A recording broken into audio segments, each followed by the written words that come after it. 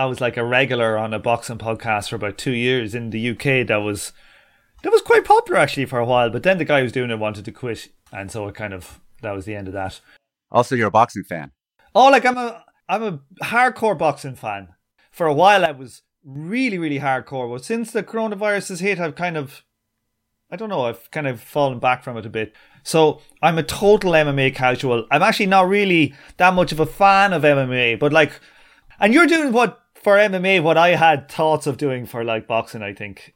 It's actually not bi-directional. I find most people who like MMA also like boxing, but not everybody who likes boxing likes MMA. Yeah, it's weird. Like for me, it's like, boxing is brutal too, but I find MMA nearly too brutal for me. I don't know if people say that to you much. Yeah, I've heard that. I think also if you like boxing a lot and you watch MMA, especially now, a lot of MMA, unlike in the past, is contested standing now, like a lot of striking on the feet. Not like in the early days where it was a lot more wrestling intensive. And that's all like going back to Marxism and critique of capitalism. That's all because of incentives, right? They started incentivizing people to not take it to the ground and just try to knock each other out. So it's actually much more headshots than boxing. But if you're a boxing enthusiast and you watch, and now it's mostly like small glove boxing, really, it's not that good. Because if you're used to like high level boxers, that's what you're watching. And then you watch MMA, that's the other component. Besides just the violence, it's also they're not very good at that portion of it, which is like 80% of MMA now because of the incentives, because everybody gets paid so little. Everybody wants to earn a bonus. And for you to earn a bonus, you need a knockout. So everybody's just swinging haymakers. So it looks like small glove, crappy boxing a lot of times. I could also see that being a deterrent. Yeah. And I think the wrestling styles would dominate. Do they not get the bonuses for like a tap out as same way as a knockout? Not as often. Yeah, because the wrestlers were dominating. Actually, let's just kick into the interview and we'll start. Fuck it. We're going to talk all this shit. Let's record it. All right. This could be the cold open, right? Like a lot of podcasts do the cold open and then they do the intro song and then there we go.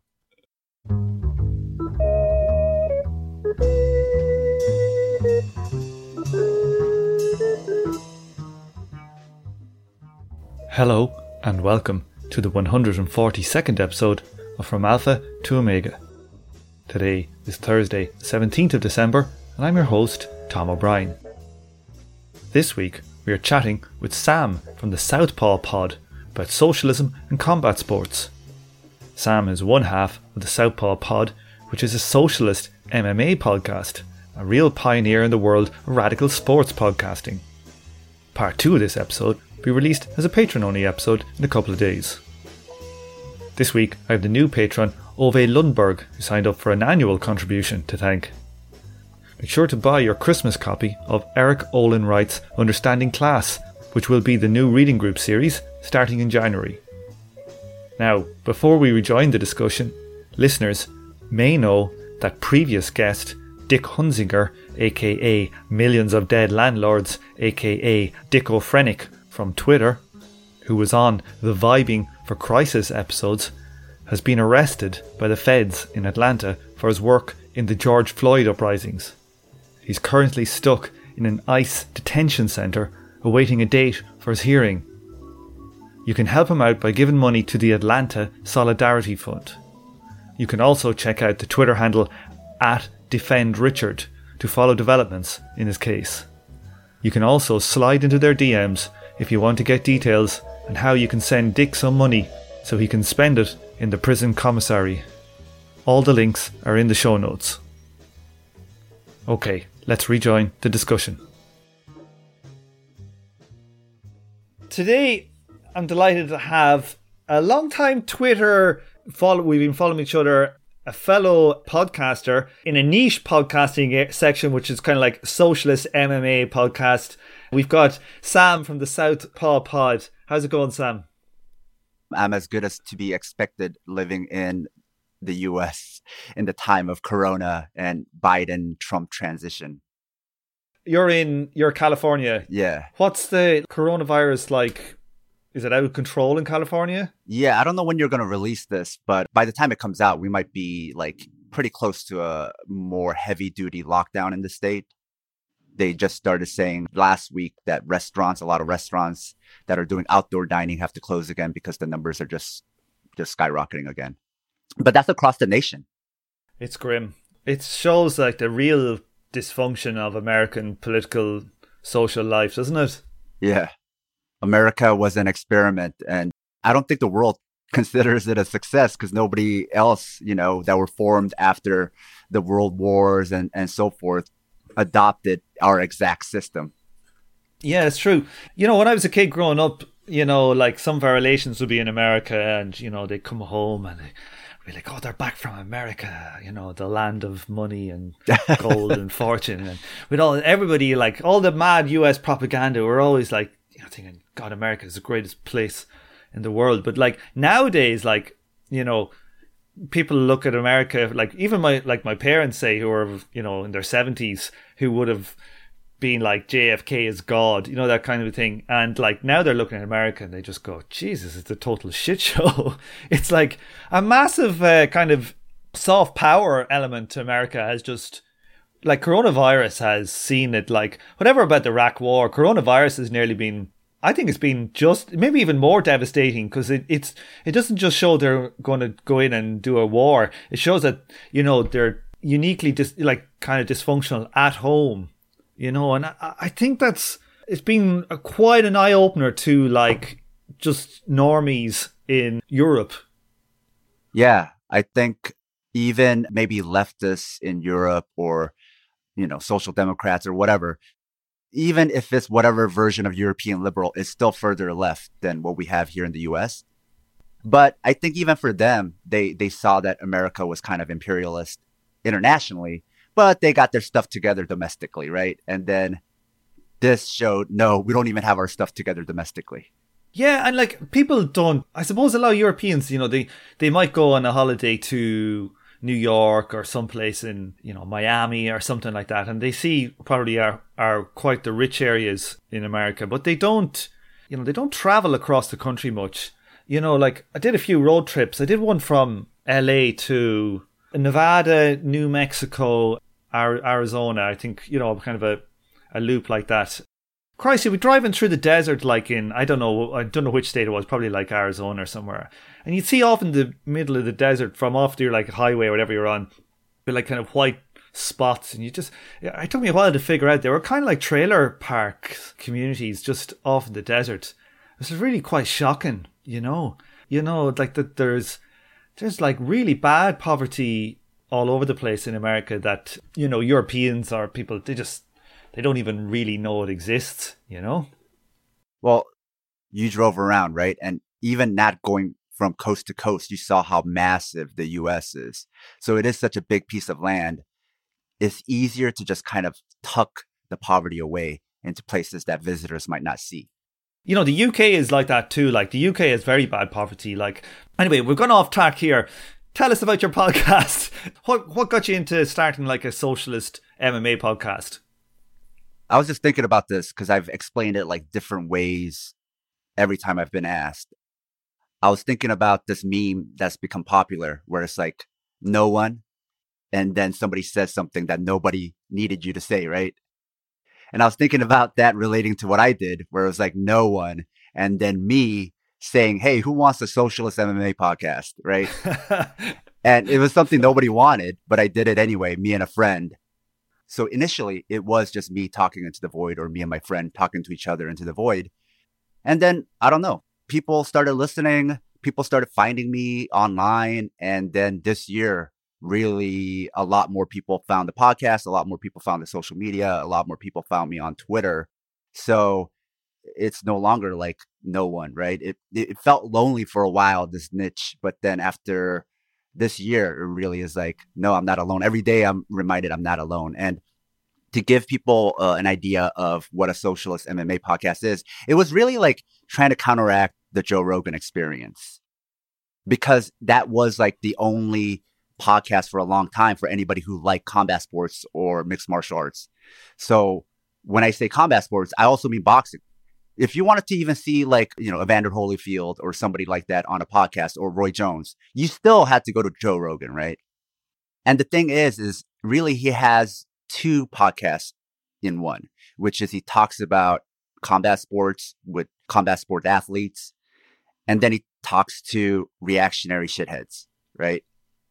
What happened was he used the combat sports to lure people in, and then they came for that, but they stuck around for the interviews with like Alex Jones. And so in a way, he pilled them, right? So I think for right wingers, having interviews that has nothing to do with combat sports and then talking exclusively about combat sports isn't that weird. Where when I try to explain it to people on the left that, yeah, my interviews, like if I bring on a guest, we don't have to talk about combat sports at all. That kind of confuses them because they want like one general theme. But just like him as in Joe Rogan, I've passively, just from people listening, people who just came over from the MMA have gone from being apolitical or not really thinking about it, or there's two different challenges. There's liberals, mainline liberals here in the US, and also Republicans here or reactionaries here, right? And they both have different challenges in trying to talk to them about the left. And I've gotten people from both crowds turning to socialism. I don't yell at them. I don't, browbeat them. Just kind of like Rogan, just interview people, right? I don't talk to them about it, like hitting them over the head with it when I'm talking MMA. And somehow that passive kind of combining of these ideas does work in making people think about socialism in a positive light. Yeah, absolutely. Like, I think we look back to the, this golden age of socialism in the, 10s or 20s in Germany. And they had like socialist, football clubs, socialist photography clubs. If we want to actually get towards like a socialist society, we need to create like our own socialist culture. And I just think it's a great idea. It's something I've toyed with myself, setting up a communist boxing podcast or something. And when I saw your one, I was like, brilliant. It's a sign that like shit's starting to happen somewhere. Something is happening that we're getting MMA socialist podcasts. No, it definitely was a spirit of the time because like, I guess I was ahead of everybody who thought about this, because after I started this podcast, like 6 months later or a year later, or even now, I find people DMing me where they're like, I found you just because I was thinking about doing the same thing and I wanted to see if anybody had already done one. And then I found you. So I guess from around when I started to even today, there are people independently coming up with this idea, whereas they had never thought about this prior to that. So there's definitely something in the air, whether I realized it or not. Let's talk a little bit about the MMA and its politics, because like MMA kind of seems to have a very white audience. Is that a white reactionary audience? Is that a fair comment? Yeah, I would say that's fair. Compared to, say, boxing, which tends to be much more, I would think, black and Hispanic. They're typically the biggest selling stars in America are black fighters and Hispanic fighters. And it's a long time since there was a major white fighter in America in boxing. The fans seem to have shifted from, I think a lot of white boxing fans have shifted to MMA. Is that true, or is that just like a kind of a crude analysis of some red-haired Irish freak over here in London? You're definitely speaking to something. I would say the people who follow it intensely, the people who are hardcores, as they call them, would be the more white reactionary. But when you have like a mega card with a bunch of stars, then you get much more of a diverse crowd. That's why, like, if you have a small fight night card, a non-pay-per-view event, Twitter to even like the audience there before COVID, the audience there might be like booing, certain fighters from other countries, right? Or chanting USA, or all over social media, they might be saying a lot of like racist, reactionary stuff. But when you have a mega card, then you see the full breadth of MMA, which is, it's not just reactionaries when it's the big card. So that's why they would boo Donald Trump.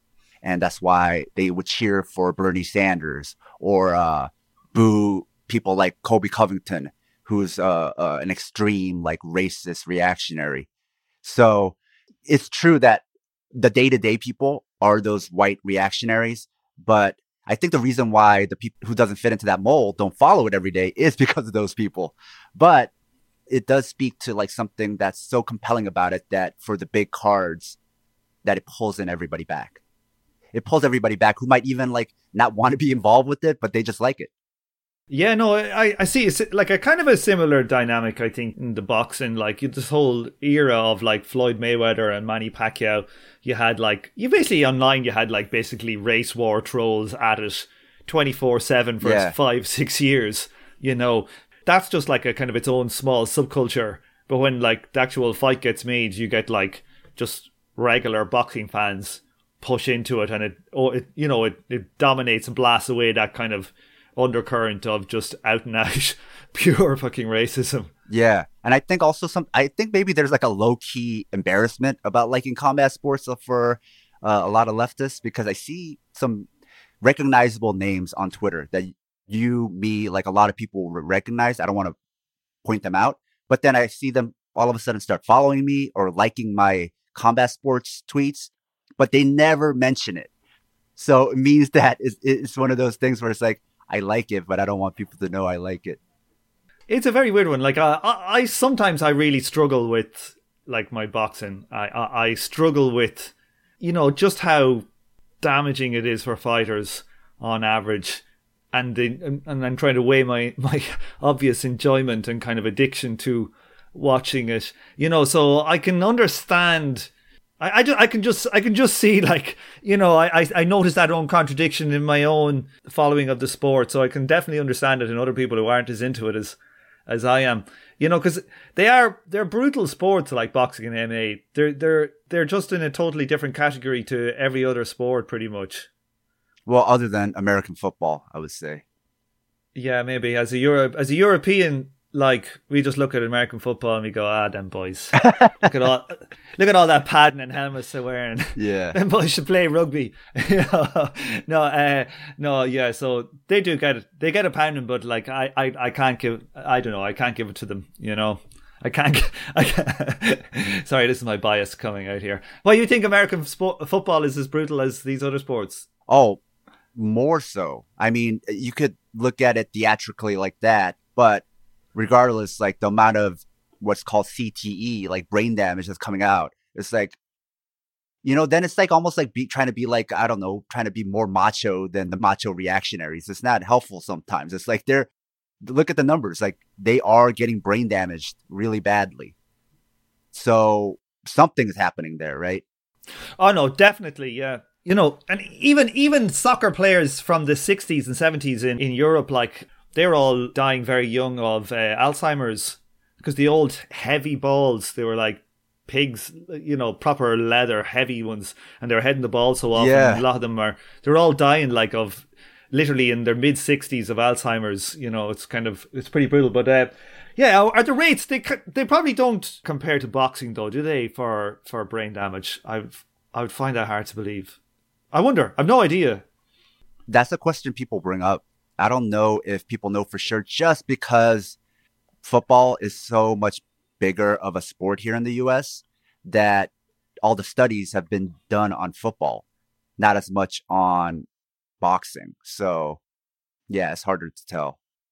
And also football has like this professional level where everybody's gigantic and super athletic and running at each other, full speed.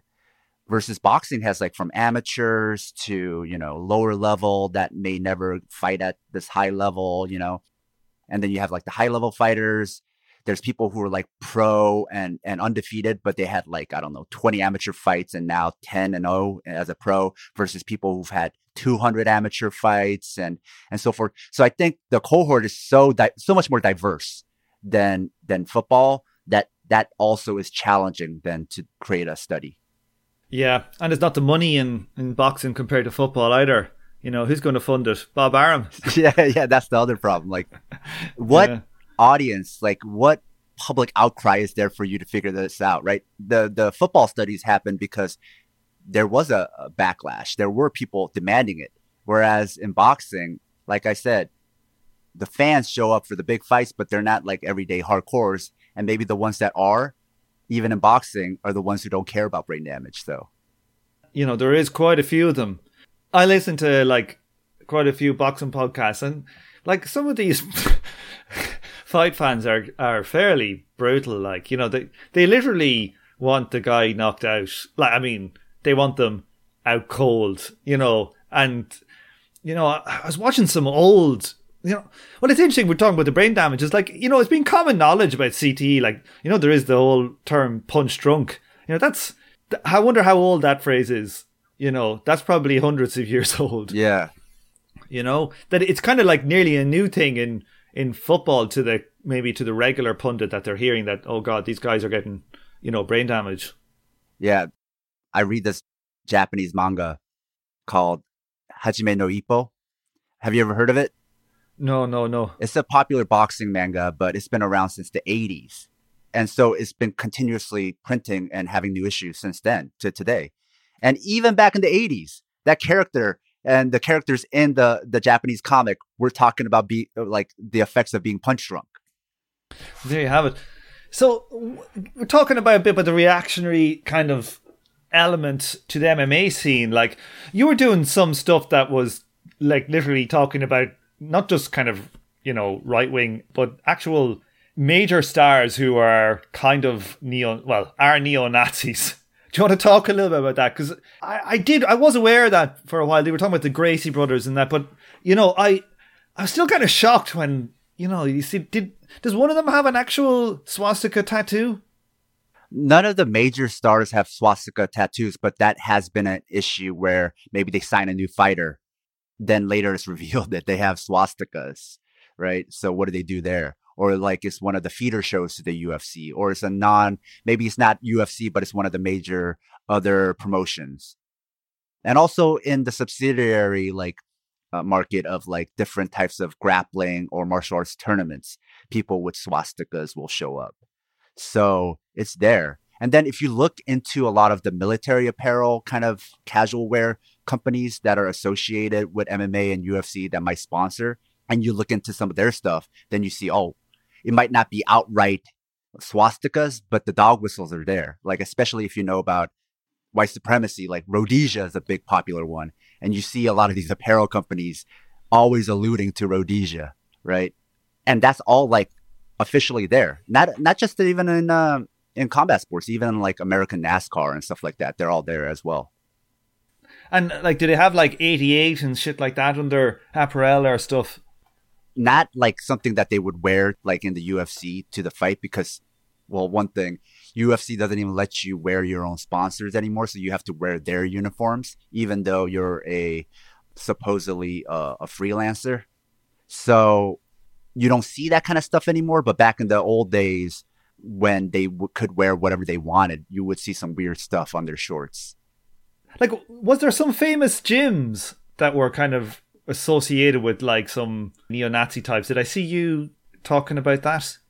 Well, there's a lot of like outright Nazi gyms or far-right gyms, and then they train MMA. And then if you're around long enough, because the general level of MMA isn't that high compared to other sports.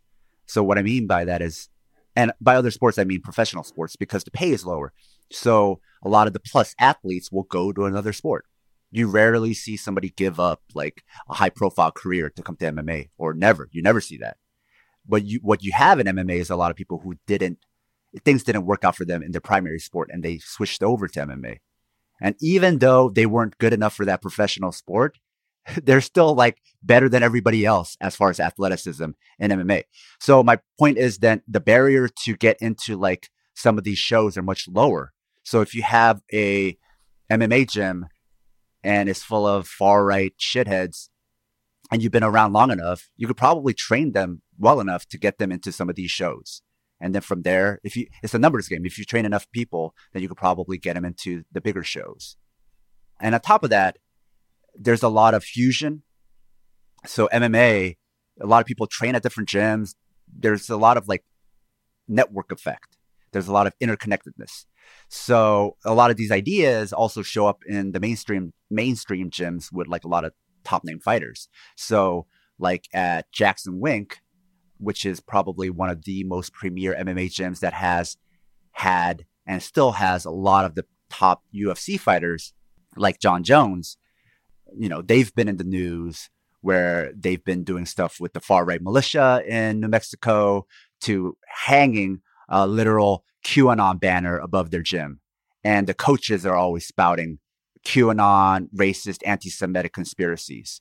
So it all kind of intertwines. It's hard to separate one thing from another. It's kind of like a social fabric because a lot of MMA itself is being trained in like these tucked away, like middle of nowhere places. And part of that reasoning is because wrestling is popular there. And secondly, because there's no quote unquote distraction. So you're in the middle of nowhere.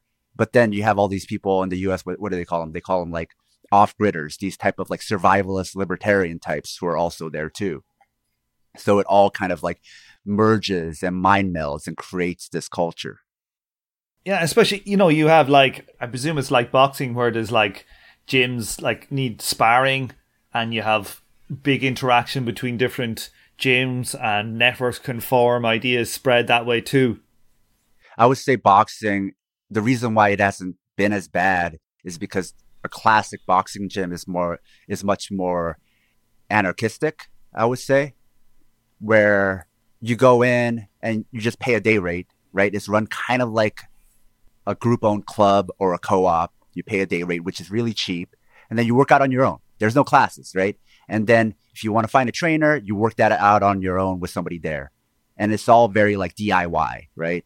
Which is starting to change because a lot of boxing gyms are starting to adopt like the martial arts model of having classes and now having what's called a tuition, where you have to pay an exorbitant, monthly fee to train at this boxing gym, right? But I would still say that's emerging. But classic boxing gyms, because of that style, if you have those kind of reactionary elements, it could still stay isolated. It doesn't permeate throughout the whole gym because everybody's doing their own thing in a gym. Whereas in a martial arts gym, everybody's doing things together. Yeah, there's a much more of a master guru kind of a thing in MMA gyms. Well, I was going to say, to your point about master guru, even if you have left politics, if you train martial arts, there is a blind spot where I've seen socialists, Marxists, anarchists, doesn't matter what the tendency is, but they're domain specific. So they could apply this logic of politics to everything else. But when it comes to their dojo or their martial arts gym, they just put the blinders on and they will like defend or like apologize for just openly obvious, explicit reactionaries to fascists. Because this is something I talk to a lot of people about within the Southpaw community, which is that cult overrides politics. Meaning you could have whatever left politics, but cult is more powerful than that. So you could go to, this karate gym and you have such reverence for the teacher. You might be like, no gods, no masters, everything else. But here you venerate them so much. And so even if they say shitty things, you'll defend them because your association, that karate association to you is more important to you than being a leftist. Does that make sense? That wasn't apparent to a lot of us within the community at first, but it became very apparent within a couple of months that a lot of people, even if they are like an activist, I've seen activists, people who are like hardcore into collectives and whatever, but they are still like reactionary when it comes to the gym. Yeah, there's plenty of leftists who like a good guru themselves, Yeah. It's like the sect form in the gym. Well, it's not like you adopt left politics and it's like a magic pill that cures you of all your reactionary tendencies, right? So you grow up watching all these martial arts movies, and so you're conditioned to have like this magical fantasy idea about it in your head. Left politics isn't going to just make you delete that from your brain. It's still going to be there. And also, on top of that, you don't even know you should delete it. You don't even know that's reactionary or problematic. It doesn't even occur to you because you always considered martial arts something that is in a vacuum, that is away from everything else. I would say that in sports that, I don't know, I'm going to make a real generalization with no facts here, but I think typically in a sport, an elite sport, professional sport, because a lot of the times, specifically in non-team sports, so like, boxing or these type of ones, that because they have to fight and they have to do it all themselves, they feel like everything I do is because of what I've done and I've sacrificed myself, and that it kind of lends people to not having a kind of, social or communist, whatever outlook, that they feel like I did this on my own back, I'm an individual. And I think also with the coach, I think there's a bias there. Oh yeah. Like from what I see is like the amount of sports stars that should know better, that come from bad backgrounds, I think it has to be something, a tendency that's going on. So going back to like no gods, no masters, right? You could have somebody saying that. But if it's a guy who's like all about that, ask them, hey, what do you think about Bruce Lee? And they completely forget that they were all talking about no gods, no masters. And they'll just like gush about Bruce Lee and how he's a god, right? So they could be talking about those types of ideas like 5 minutes prior and completely forget that they mentioned it or the contradiction here. Yeah, like how many fight fans go, oh yeah, like commies or socialists go, yeah, oh, my favorite fighter is Mike Tyson. I love Mike Tyson. You're going like, he's a rapist. Yeah. A convicted rapist. And they go, oh, well. Yeah, and then they'll say something like, oh, well, I don't know if that was like, there was definitely some grey area around that. I think, Don King said something like he was innocent, Get fucked. Man, Mike Tyson I even talked about Mike Tyson on a tweet like a couple of years ago, and that got a lot of pushback from leftists. Yeah, that is the thing, especially Mike Tyson, just because he is so dominant. But he comes from that era of like highlights. He was like the first packaged highlights fighter, meaning like he was having these knockouts and TV and HBO would create these like highlight packages just of the knockouts, right? And so then that's when fight fans went from the sweet science and appreciating that to just wanting to see knockouts because they were conditioned to by these promo packages that were featuring Mike Tyson. So not only were they conditioned to only want to see knockouts, they're also conditioned to really like Mike Tyson and to think that is what good boxing is.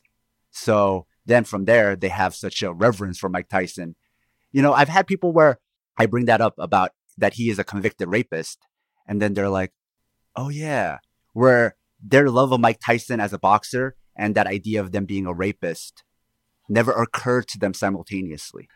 People are the same though, even with Michael Jackson. Like, how many people listen to Michael Jackson and say, well, I still like his music? Like, I always say to them, this is what I say. I say, okay, imagine now there's a pizza shop right down your street and they've got the best fucking pizza in the world.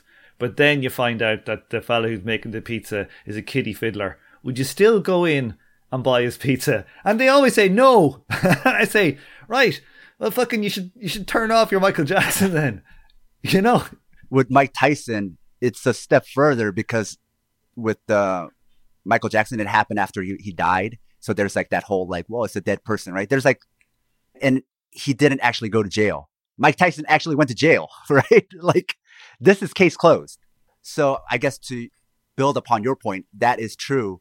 But Mike Tyson's case then, based on what you just said, becomes even stronger and clearer. And people still apologize for him, right? Yeah.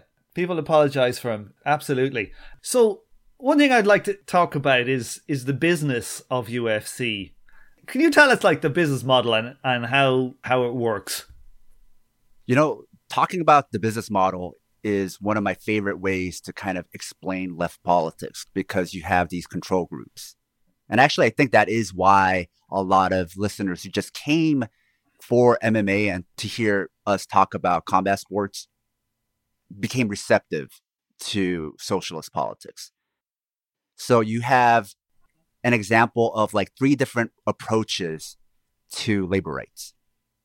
And they're not all ideal. So the first one is the UFC, which is basically anarcho-capitalism, right? It is just like purely whatever the owners want to do, that's what they do. Then the second tier would be a policy act, which is boxing and the Ali Act. And even there, if you're a boxing fan, you know that isn't a cure-all. It still has problems. But it's still something that MMA doesn't have. MMA doesn't have the Ali Act. So you can actually compare what a combat sport without the Ali Act looks like. So in that way, before MMA, you didn't know. You just talk shit about it and you just assumed it didn't do shit. And now you could compare. It's like, well, it is different from this. And then from policy change, you see unions in the big ball sports. And even that has problems, right? But you compare unions to the Ali Act and you see how much better unions are. And then the last example we don't have is what would sports look like in a post-capitalist society? We don't know.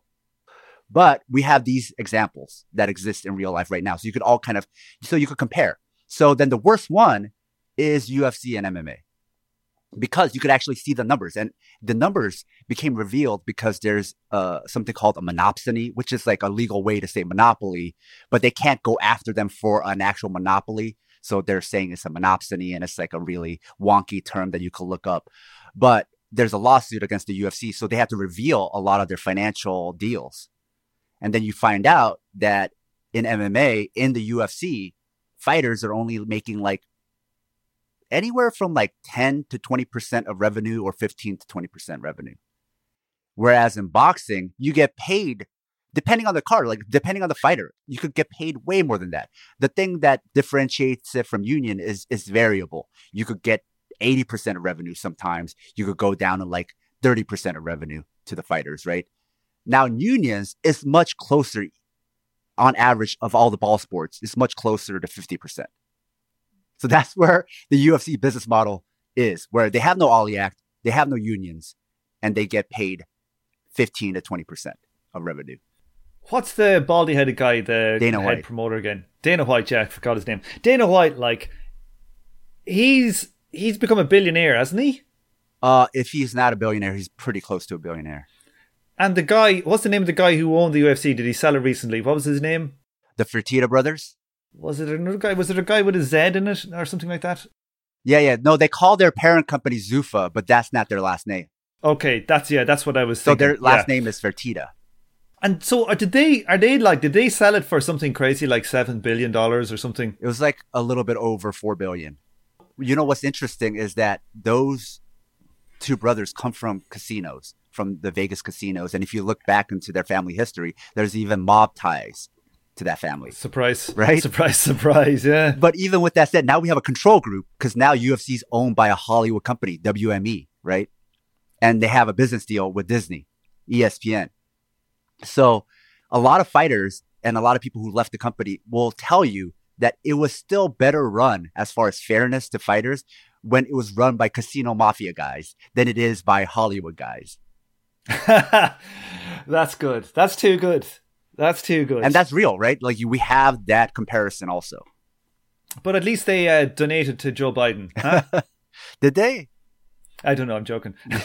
Well, the funny thing is the people who started this whole private equity group is one of the people is Ari Emanuel, who is, I don't know if he still is, but he was Donald Trump's agent. So the whole Donald Trump and Ari Emanuel UFC relationship goes way back. You can explain like to people what the Ali Act actually did, because most people will have never heard of it. Yeah, it's one of those things where if you read the law, you don't know what that looks like in real life, right? So if I read the law or you look it up, you're like, okay, so what does this do? Like, it doesn't sound like it does anything. But what it does do is it got rid of a lot of conflict of interest, which they're figuring out how to get around these loopholes. But a lot of conflict of interest of like promoters doing bad things against the interests of their fighters. And also it allowed fighters to become their own promoters and get a slice of the pie. And there's a lot of things that you can't do. So you can't run the UFC model in boxing. That's why the UFC was trying to start their own boxing promotion called Zuffa Boxing, which I don't know where it is right now. But one of the things that they ended up doing is they decided they're not going to be a boxing promotion, but instead be a TV platform for other boxing promotions to run their shows, because they couldn't run it like they can't run what they do with the UFC and boxing because of the Ali Act. So to give you an idea, that is the thing that stopped Zuffa Boxing from becoming a promotion. Yeah, like I remember like just like some historical, like before the Ali Act came in, I think it was Joe Louis that when he wanted to get the title shot, he had to sign up 10% of all his future revenue on every fight. Yeah. I think for listeners, American listeners, you're talking about Joe Louis, right? Yeah, all right. You call him Joe Louis. Yeah, sorry, Joe Louis. We call him Joe Louis. Joe Louis. We call him Joe Louis too. Joe Louis. And like, I think that's true. So for every fight he had after that, he had to give, I think it was something like crazy, like 10% of gross. Yeah. Something like absolutely like insane thing. And they could use that to basically to stop like a good fighter, you know, becoming champion. One thing that boxing fans say about UFC though, well, UFC is weird because it's essentially a monopoly. You know, they have monopoly power there, and like in boxing, you have pure anarchy. You know, you have got 4 major title belts, and then you've got, you know, in America you got 2 or 3 main promoters. In the UK you got 2 or 3. In like Germany you got 2 or 3. But around the world there are like probably 15 major promoters or 20 promoters. You know, and they're all battling in. But in UFC you have one company has the belt, and they control rankings. And boxing fans look at MMA with envy because they say, like, you know, if you're 7th and in your title rankings, you know, you have to beat 6th, or, you know, there is some reasonable level of elimination, and they match fighters competitively. Where in boxing, there's just this disastrous way of like faking rankings with rubbish fighters in here, and you could be a world-class fighter and get towards a world title and never have even a competitive fight, you know. So it's one of those weird things where it's like, you know, as a fan, like you want the fighter to get the boxing money or better, right? You know, in a capitalist system, you'd prefer to be a boxer than an MMA fighter. But from a fan, the way they organize it with their monopoly power, it does work, you know, and that's to the, you know, eternal shame of boxing. I mean, I think a lot of that comes from boxing fans looking at UFC and MMA casually, because if you watch it from the day to day, a lot of those ideas are actually myths. UFC has the same problems boxing has, except other unique problems. So let me give you an example. You're talking about the matchups you want, right? Now in the UFC, let's say you have featherweight, which is 145, our version. The UFC version is 145. Then you have lightweight, which is 155, right? What's the weight difference in pounds? That's 10 pounds. That's a lot of difference. So what happens when you have somebody who wants to be a champ? So they go up, challenge for they're a featherweight, they go up, challenge for the 155, and they win it. Now this one guy has both titles. And so not only are you tying up 2 divisions now, but because the 2 divisions are so apart, you don't even have like divisions within it. So like, you know, sometimes like a fighter might be like, okay, I can't fight for the 155 championship because this guy's like on a break. You know, he's like taking a 2-year sabbatical because he won so much money. Maybe I can move down from 155 to like 151 and try to challenge for that title, right? Or somebody who's at 145 is like, oh, I'm going to move up 3 more pounds or whatever. They don't even have those options. So you're talking about like not seeing the fights you want. In a way, because of this system, you could make that even worse because there's not as many divisions as boxing. And so that creates these bottlenecks, especially because UFC is always trying to create these champ fights. And then as you go up in weight, it's 185, and then the next division up is 205, right? That's a lot of weight difference. So then if you have somebody who at 185 winning the 205, that's a lot of people who are stuck and can't even move in between divisions to try to go for a title. And that could ruin some fighters' careers. So if you have a fighter A you love, because of these kind of weird mismatches and weird bookings, their whole potential career can get ruined. Or they could just be sidelined for a while. We do, like in boxing, used to have only like, I think 7 divisions, but now most of them have been split, you know. So you have like welterweight 147, light middle 154, so they go up in 7 pounds, usually a lot. Yeah, but like that is true. Like, and the weight divisions are much more brutal. There's no light featherweight. There's just featherweight. Like, do they have one thing? A lot of boxing fans shit on women's boxing, you know, for kind of sexist reasons. But like, I don't really watch it because I just think the talent pool is tiny compared to boxing, the men's boxing. You know, it's like there are some women's sports like tennis that are very high quality, and like, you know, I think people kind of watch men and women's tennis pretty much equally, there's not, you don't have people saying, I'm not watching women's tennis, it's a load of rubbish. When it comes to something like boxing, I think they're just vastly different standards. But when it comes to MMA, like, I get the impression that the fighter pool is just radically smaller than, say, the boxing worldwide pool is. Would they be able to maintain, like, quality if they introduce, like, the different divisions, do you reckon? For women's, they only cap out at like 145. That's the highest you go. So that's how UFC has figured out the limitations for women's division, because the pool is smaller. But for men's, yeah, they could definitely add more divisions. Now, you could argue what the talent's going to be like if you do that, especially as you go up. But from 170 and below, if you add more divisions, you're going to still see a lot of exciting fighters. And I would even say for women's division, you could even add at least one more like lighter weight category, and you'll still have a pretty good talent pool. The women's division, same thing as men's, it just starts earlier. The higher you go up in weight, the pool gets smaller. I would say for men's MMA, it's like 185 and above, it starts thinning out. With women's, it's like when you get to 145 and anything above that, it starts thinning out. Like, one thing I'd have to say, though, weirdly for, like, combat sports, MMA is pretty progressive in marketing their women fighters. Yeah.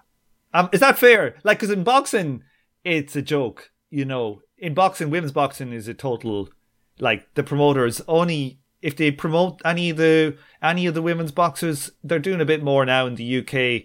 It's purely, I think, to have a cheap option to fill up some time on a card, and say it's a world title fight instead of having it like being a low level, British area fight. It sounds a lot better. But but it doesn't get any exposure. But like, they get a lot of exposure on the UFC cards. Yeah, I think if you compare it to boxing, it does. If you compare the exposure they get to men's fighters, not as much. Okay, yeah. Like, would you say they're way behind, or because some of them crossed over mainstream? Like, what was that wrestler one who got beaten? Ronda. Oh, Ronda Rousey. Yes. Well, I think she opened the what did they call it? What's the cliche? She opened the gates, right?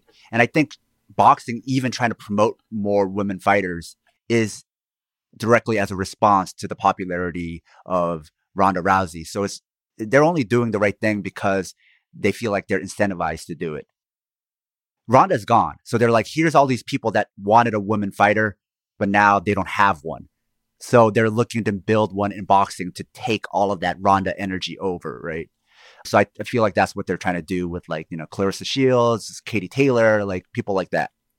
But I would say in MMA, Ronda, because it happened in MMA, is still kind of the after effects, where because she made this division so popular, they're still riding that momentum. And there's people who got a lot of star power from either facing Ronda or being associated with her or being associated with that division during that time that Ronda was making that division. And also they're going slow. They're adding divisions in the women's division very slowly. But also I would say it goes back to what I said about other sports paying more, because it's all relative. So with the men's division, because a lot of the really plus athletes go to other sports, like I said, then the general talent pool as far as athleticism, just purely athleticism, isn't super high in MMA. It can get pretty high as you go lower in weight because a lot of small athletic people don't have other sports they could go to. But because it is still like you're not going to see like a LeBron James in MMA as far as that level of athleticism, then the men's division doesn't seem like that much more athletic than the women's division. So, you have men making it to the UFC who started their first martial art at like 25. You still see that. So like, women, that's crazy. So, imagine doing that in boxing. Even with boxing's like all these bullshit divisions and organizations, that's still super rare. Whereas in MMA, that's pretty common. So then for women who come in, their parents like maybe were sexist and didn't let them do combat sports, and they started at 18, right? And then they come into the UFC at 22. Their skill quality isn't going to be that much worse than the men's. because the men also like might have started later, and their counterparts who were really athletic went off to professional soccer or like American football or basketball or something else. I'm just thinking what you said about like fighters coming to boxing late. Like in the last 20 years I've been following the sport, like I'd say the only top level boxer was Sergio Martinez. Do you know Sergio Martinez? No. He was a middleweight champ. He was Argentinian. Oh yeah. He was really good. Yeah. And like he was a footballer and he like broke his ankle or something like that. And he started picking up boxing when he was like 19. And he got to the highest level. But that's super rare. And he was like a professional footballer. Like he wasn't just like a plumber. Yeah. It's like, that's one thing I kind of find with MMA a bit. I feel like the talent pool, it's kind of, because in reality it's a new sport. Like, you know, you go to, say, a small country like Ireland and you go around, there'll probably be 100 boxing clubs in Ireland, right? And even though we've had Conor McGregor, I don't know if there's 5 or 6 MMA clubs in Ireland. I don't know. I never heard of one anywhere near me. Okay. Where I grew up. So it's like, I wonder like what the actual, it's to be expected though, because it's a new sport too, but like, particularly if the money is not good and the brutality of the sport it seems like it's kind of stuck in this kind of spot whereby it's very profitable for the owners, but like it doesn't attract the highest talent. And the wages aren't great. It's kind of it's weird it's such a prominent sport given that kind of combination. So I did actually look up the statistics on this because I knew I was going to be wildly incorrect here. So the Irish Athletic Boxing Association has currently over 360 clubs affiliated across the north and south of Ireland. And from what I can tell, there seems to be around 40 or 50 MMA gyms in Ireland. That's including like things for kickboxing and jiu-jitsu and general martial arts. So that was higher than I expected. You know, there's probably been quite a boom since Conor McGregor has happened, but still it's a much smaller size and it certainly wouldn't have the institutional longevity of boxing across the country. To your earlier question, that is why they're not even like feminists. They're not trying to like promote women's MMA, and they still don't do it as much as men. But the reason why they do it is because the whole thing, the talent pool isn't that great. So why the women's division doesn't stand out that much, right? Because of the whole, just a general problem. And I think before people knew what people were getting paid, there was this idea that maybe there was money to be made in MMA. So a lot of high-level collegiate wrestlers in the US were going over to MMA. But now even that has started to drop off because they're hearing from their friend that they wrestled in college with. They're like, no, I'm only making this. And they're like, what? I'm making more than that from my day job, you know, my regular office job. So why am I going to go over to MMA if I'm making more than you right now? So there was this period where plus athletes from American wrestling were coming over, but you're even seeing that to start to drop off.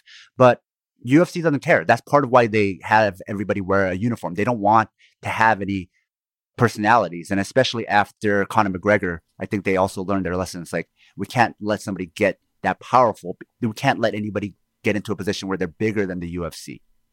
So that way we can just throw in whoever and they're just going to watch it because it's a UFC product, not because they like fighter A or B, or fighter A or B is really good.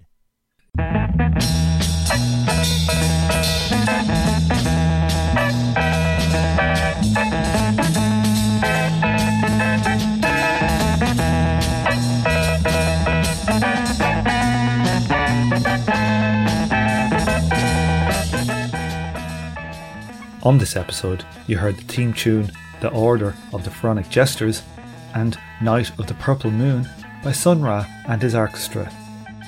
Thank you for listening, and please join me for the next episode of From Alpha to Omega.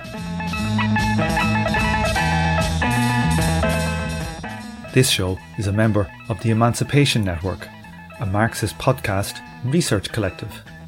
Make sure to check out our network sister podcasts, General Intellect Unit, Jumpsuit Utopia, Mortal Science, and Swampside Chats.